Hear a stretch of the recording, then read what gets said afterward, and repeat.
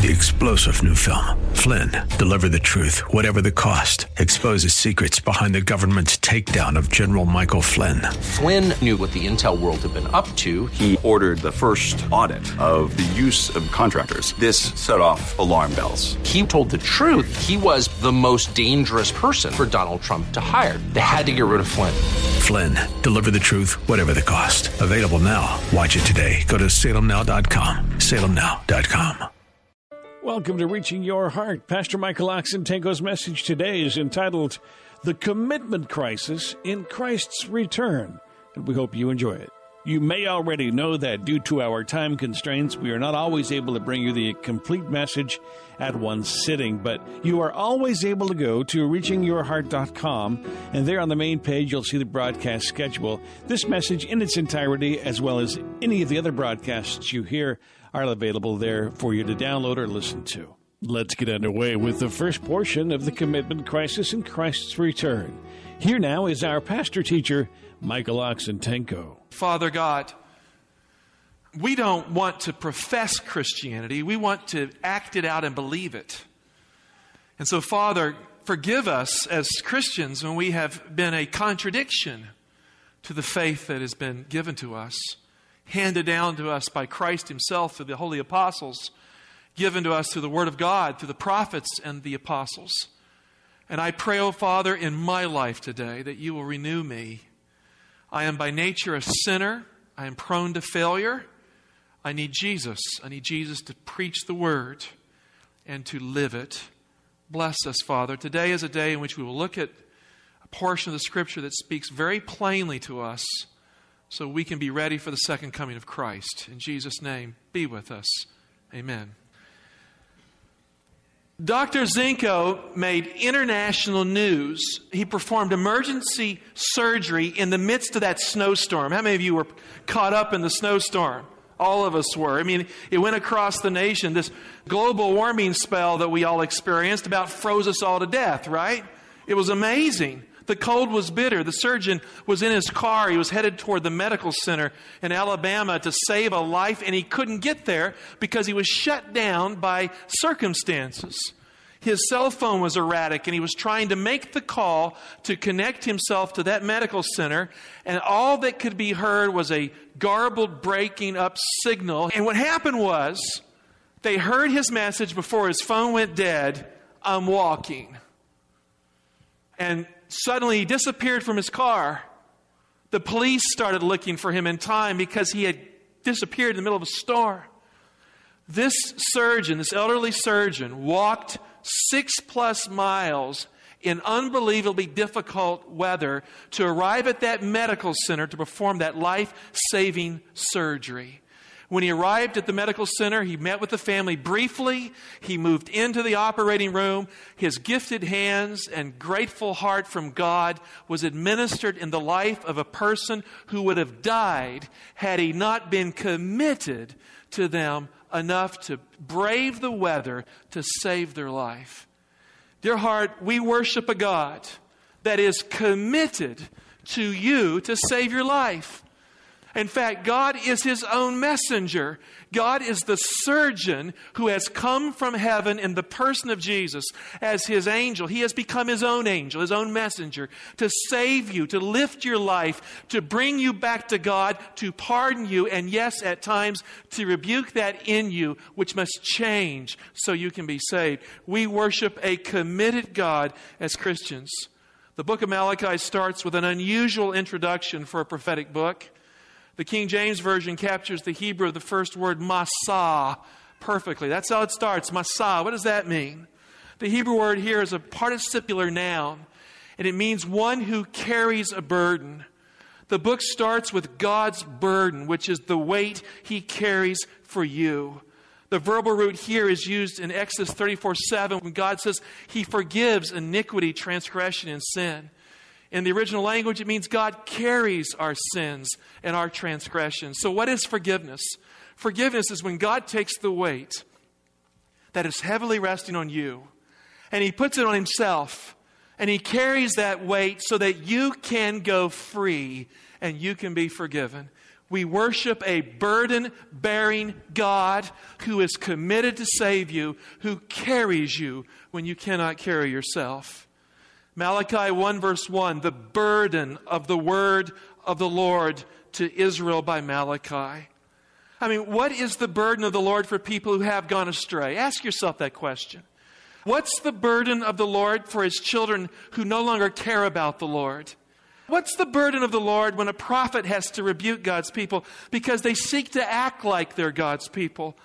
What's the burden of the Lord when His chosen possession has become cynical and arrogant as it challenges the truth of God that defines them, that makes them the people of God? What is God's burden when His people have jettisoned faith, surrendered their commitments of faith, have failed to be committed to Him when His commitment to them is overwhelmingly clear? And what is the burden of God when the claim is made by people of religion that God does not care, when God cares immensely for His people? Malachi 1 verse 1, the burden of the word of the Lord to Israel. What is the burden of God for you? I ask you this question personally. What is God's burden for you this day? Malachi 1:2. Here we have it, very clearly stated.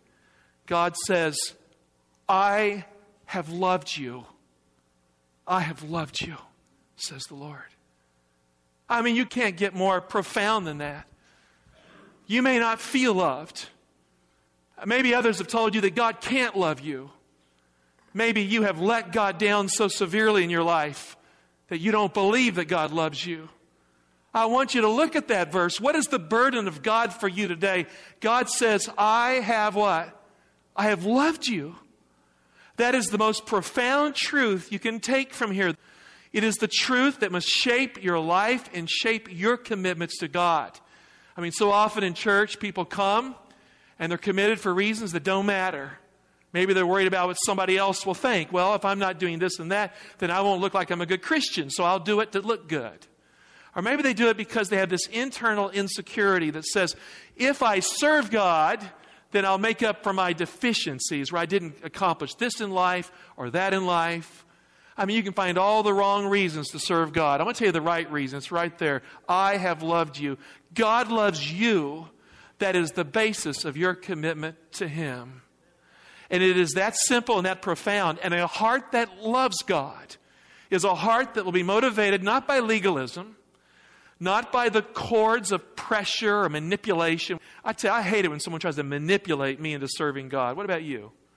You like that? I mean, who cares about service like that? I don't. I don't like serving God when I have a hammer or a baseball bat of pressure hanging over my head. I want to know deep inside that God is with me, and I'm serving God because God has served me first. He has washed my feet. He has loved me. So the burden of the Lord, very clear in Malachi, I have loved you, says the Lord. How many of you are loved today? Raise your hand. If you really believe the Word of God, raise it high. You are loved by God. That's what the Bible teaches. It's a heavy weight for God to carry for His people with all their problems on His heart. It's not an easy thing. God loves His people in spite of their sins. The Bible's clear about this. Enfeebled and defective as the church may appear to be and is, God loves every member of the church anyway. So what is the burden of the Lord today for His church? Friend, you are the burden of the Lord. Your future, your life, your outcome. I mean, if you are lost, God will be eternally pained by the loss of you. He loves you. So God says, I have loved you. And God loves you enough to talk directly to the problem that is keeping you away from Him so that His love for you will be actualized into a life that is secure and a person that stands on the sea of glass at the end of time. In the book of Malachi, cynicism had replaced faith in God. Materialism had supplanted spirituality. Generosity had surrendered to a survivalist mentality. Commitments were forsaken for the pursuit of lust and convenience. The people of God had begun to challenge the most basic truths of God's revelation, of His love, His mercy, of His covenant given to Moses at Mount Sinai. It is almost as if they had ceased to be the people of God. The only string that held them to God was God's love for them. They had forsaken Him, the whole nation. That's the context of this book. The truth in Malachi 1:2 is restated as the gospel by the beloved disciple John. How many people has God loved? I mean, is it only a few or is it universal? John 3:16. For God so loved the world. That means you and me. That He did what? That He gave His only Son. That's what love is, when you give of yourself. God bankrupted heaven's treasury to save you, so that whoever believes in Him should not perish but have everlasting life. Everyone's not going to be saved. The only people who will be saved are those who believe that God loves them and that God gave Jesus to save them. Those people will be saved. And friend, that levels the playing ground. It's not the good, the bad, or the ugly, or the profoundly rich or poor that make it in and of themselves. It's anyone who accepts Jesus as their Savior by faith. That person makes it to God's glorious land. And how many people here are described as object of God's love? Everyone. The Bible is absolutely clear in its bold proclamation that God loves you, period. He loves you. Are we united on that today? Have I said that enough? I want to be purposely redundant with that, to drive that point home, because it's so easy not to get it. God loves you. Malachi 1:2, but you say, how hast thou loved us? Now you've done that. Preacher says God loves you, and then you challenge it. Well, that's what they're doing here. But you say, how hast thou loved us? Is not Esau Jacob's brother, says the Lord? Yet I have loved Jacob. Now, Jacob was the son of Isaac, who had the greatest moral flaw, but the desire to follow God nonetheless. Esau could care less. Jacob lied to secure his birthright. He had sinned from the very beginning. God is saying that He loves His covenant people in a special kind of way, even though they have failed Him. The church is the apple of Jesus' eye. He died to secure it as His kingdom. The person who attacks the church, in fact, it's a bad thing. When someone goes after the church and someone attacks the people of God to get their way or to make a point, do you know what the Bible teaches? The curse of God rests upon that person because they have entered into an attitude of absolute war against His covenant. Christ is the protector of the church. So if you're in the church, you're in relationship with Christ, committed to His Word, you are under the protection of God's guardian protector, which is Christ, but the covenant protection. And He is jealous about that covenant. If someone tries to attack you and you've just been baptized, the Lord goes after those who attack you because He cares about you. He wants you to be saved. And so it's a very serious thing to go after His covenant people because God is committed to His people. Hell itself cannot prevail against the church that remains in the covenant by faith. So God says, I have loved you more than others because I have chosen you as my people. It's not a small thing to be baptized into the church. It's a very important thing. Baptism involves a commitment to Jesus. Why? Because Jesus has committed Himself to you. You know, I believe it's time in the church to stop analyzing the love of God through the spectrum of theodicy. What do I mean by that? Theodicy is the justification of God. That's where we feel like we have to justify God. We have to figure out how God can be just and loving in light of the evil world we're living in.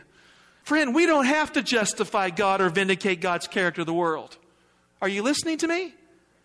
God has already done that in Jesus at the cross of Calvary. You tell me how anyone can improve on what Jesus did on the cross of Calvary to demonstrate the love of God. It cannot be done. You can't make a statement about God that is clearer than the one that Jesus has already made. If Calvary doesn't move you to repent, nothing will. The cross of Christ is the glory of God. The cross of Christ is God's means of saving you. And we need to accept the truth in the church that God is who He claims to be. Love can only be received if you believe that God loves you. And what more can God do to show it than to send His Son to perdition on the cross of Calvary to save you from it? John 3:16 puts it simply, for God so loved the world that He gave His only Son, that whoever believes should not perish, but have everlasting life, believes in Him. Friend, the love of God won't do you one lick of good if you don't believe that God loves you. Did you hear me? It won't do you one lick of good if you don't believe. It's true. When you believe, you can receive. What you cannot achieve, you can receive. And what you cannot earn, you can discern as the gift of God, and you can say, please, in the name of Jesus, grant me that which I cannot acquire on my own. Friend, what you cannot produce, He can induce within you. And when you cannot overcome, you can come to Him who has overcome for you and will overcome in you.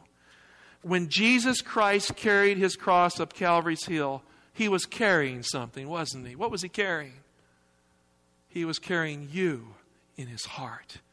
As if there was no other soul, He carried you up the hill to Calvary's cross.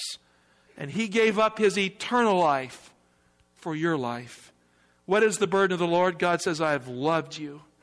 Now, if you take nothing else from this sermon today, can it be agreed that we know from Scripture that God loves you? Yes or no? Okay. Now, what does this love mean? 2 Corinthians 5:14. For the love of Christ does what? It says it controls us. So as Christians, we don't have out-of-control lives in principle, correct? Yes or no? Yes or no? If we have the love of Christ, what does that love do? It controls us because we are convinced that one has died for all, therefore all have died. You can't tell me Christ didn't die for you and die as you at the cross of Calvary. Your sins were dealt with there. Move on to the next verse. It says this, and He died for all for a good reason. What's the reason? That those who live might no longer do what? Live for themselves, but for Him who for their sake died and was raised. When you believe that God really loves you and you accept it, that's when your life changes. Let's pause on that one. When you believe that God really loves you and you accept it, that's when things turn around. His love controls you. He doesn't manipulate you. His love does. You live a life of gratitude because you believe He has loved you. In the gospel, ethics doesn't come from obligation and fear. It comes from gratitude. An attitude of gratitude. Your commitments in the church are made effectual by Christ's commitment to you. That's why if we have a decline in the church or we have a need for revival, it isn't the purpose of the preacher to beat the church into submission, to make it more effective. Friend, if we have failed, it's because we have not grasped the love of God. We've not believed it. We've not seized it by faith. Therefore, our ethics have not followed, which are based on gratitude. Your love for others is based on God's love for you, period. But when you don't believe that He loves you, you aren't committed to the church and you aren't committed to anything else.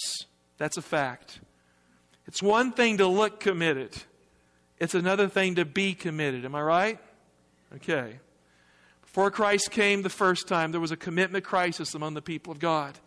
And just before Jesus returns the second time, there is a commitment crisis in the church before the second coming of Christ.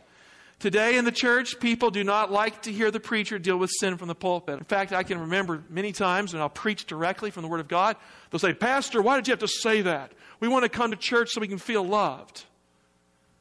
I want to tell you something. If my son is doing something that threatens his life, you know how I love him? I go after him to correct him so his life will be saved.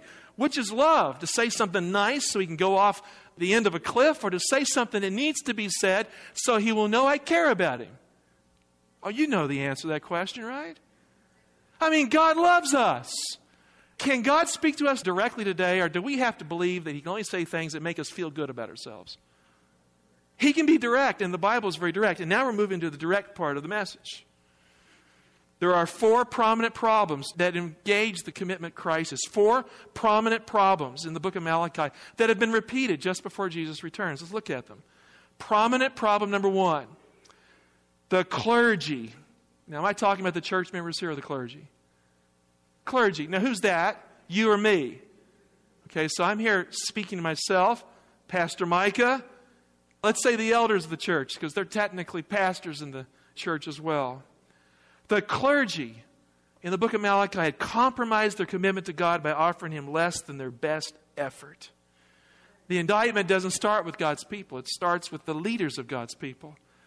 I had to take a deep look at this week. Am I getting slack here?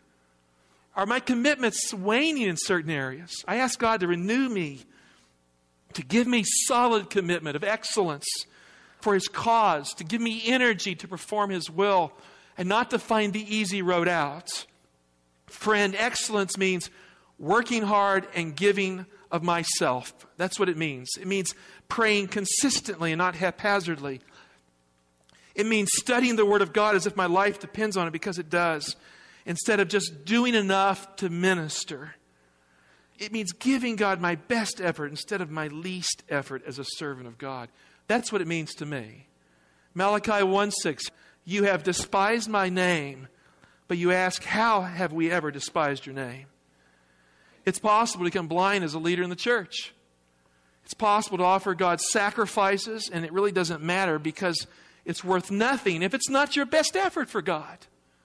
And so I ask you a favor. Would you pray that I can give God my best effort?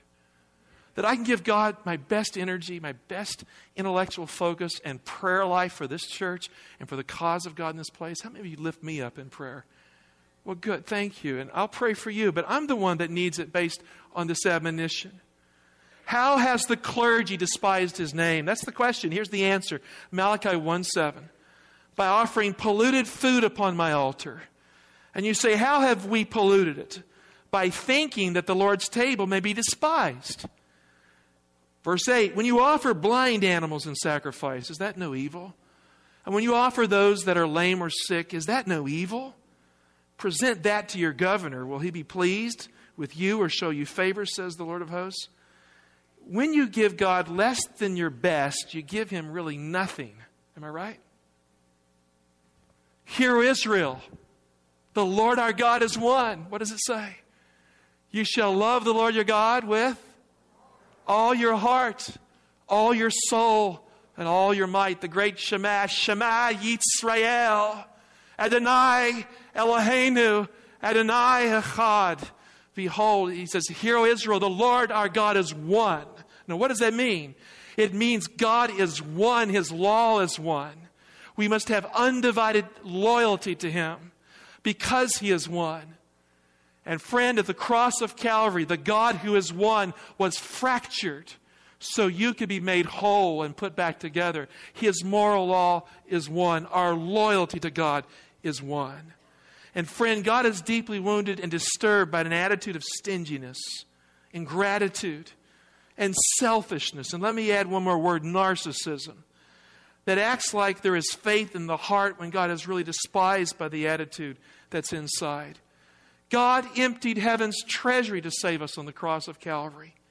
And when the cross of Christ is truly valued, His people will give heed. They will give their best service as a Christian. And so the indictment goes to the preacher, not the congregation. The clergy have done this.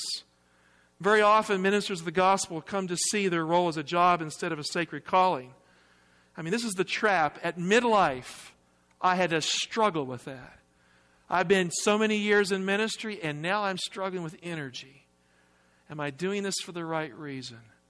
And you know what? I had to be renewed. Are you hearing me? I had to be renewed. The purpose of ministry is to love those people that Jesus died for. It's to make that the prominent reason of our service for Him.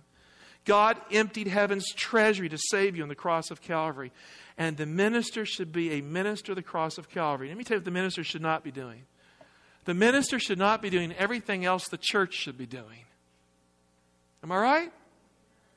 I mean, how can I do that? How can I have the time to study the Bible, to be in the homes I have to be in, to be ministering to others if the church is not mobilized for service for Jesus?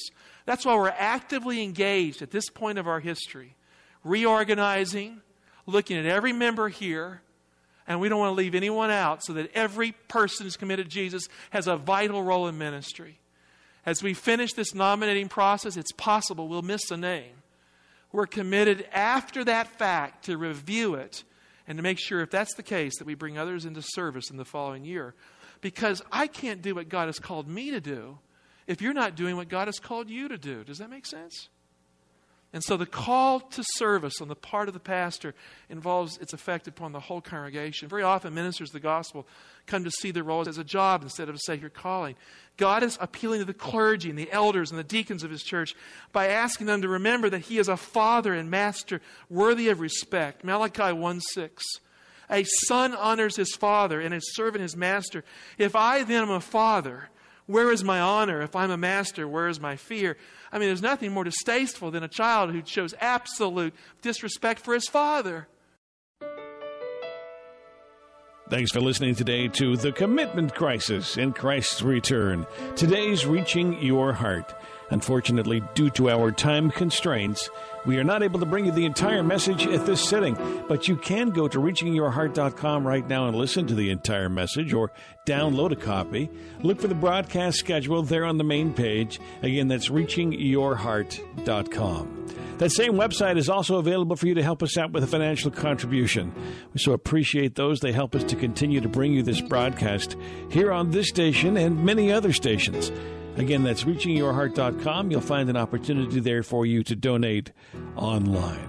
To send you a contribution through the mail, the address here is Reaching Hearts International, 6100 Brooklyn Bridge Road, Laurel, Maryland, 20707.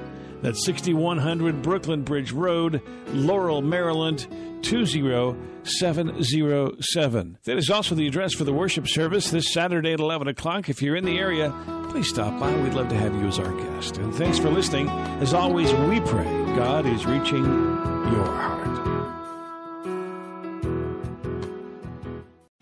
3-star General Michael J. Flynn, head of the Pentagon Intelligence Agency, knew all the government's dirty secrets. He was one of the most respected generals in the military. Flynn knew what the intel world had been up to. He understood its funding. He ordered the first audit of the use of contractors. This set off alarm bells. The explosive new documentary, Flynn, Deliver the Truth, Whatever the Cost, uncovers the facts behind this scandal. Flynn told the truth. He was the most dangerous person for Donald Trump to hire. I find out the worst enemy that I'm going to face in my life is right here in America. They took my assessment and they wanted me to change it. And I was like, I'm not changing it. They had to get rid of Flynn. With in-depth interviews, archival footage, and never-before-seen personal records of the man behind the headlines. I just felt like I was drowning. Flynn, Deliver the Truth, Whatever the Cost. Available now. Watch it today. Go to salemnow.com. salemnow.com.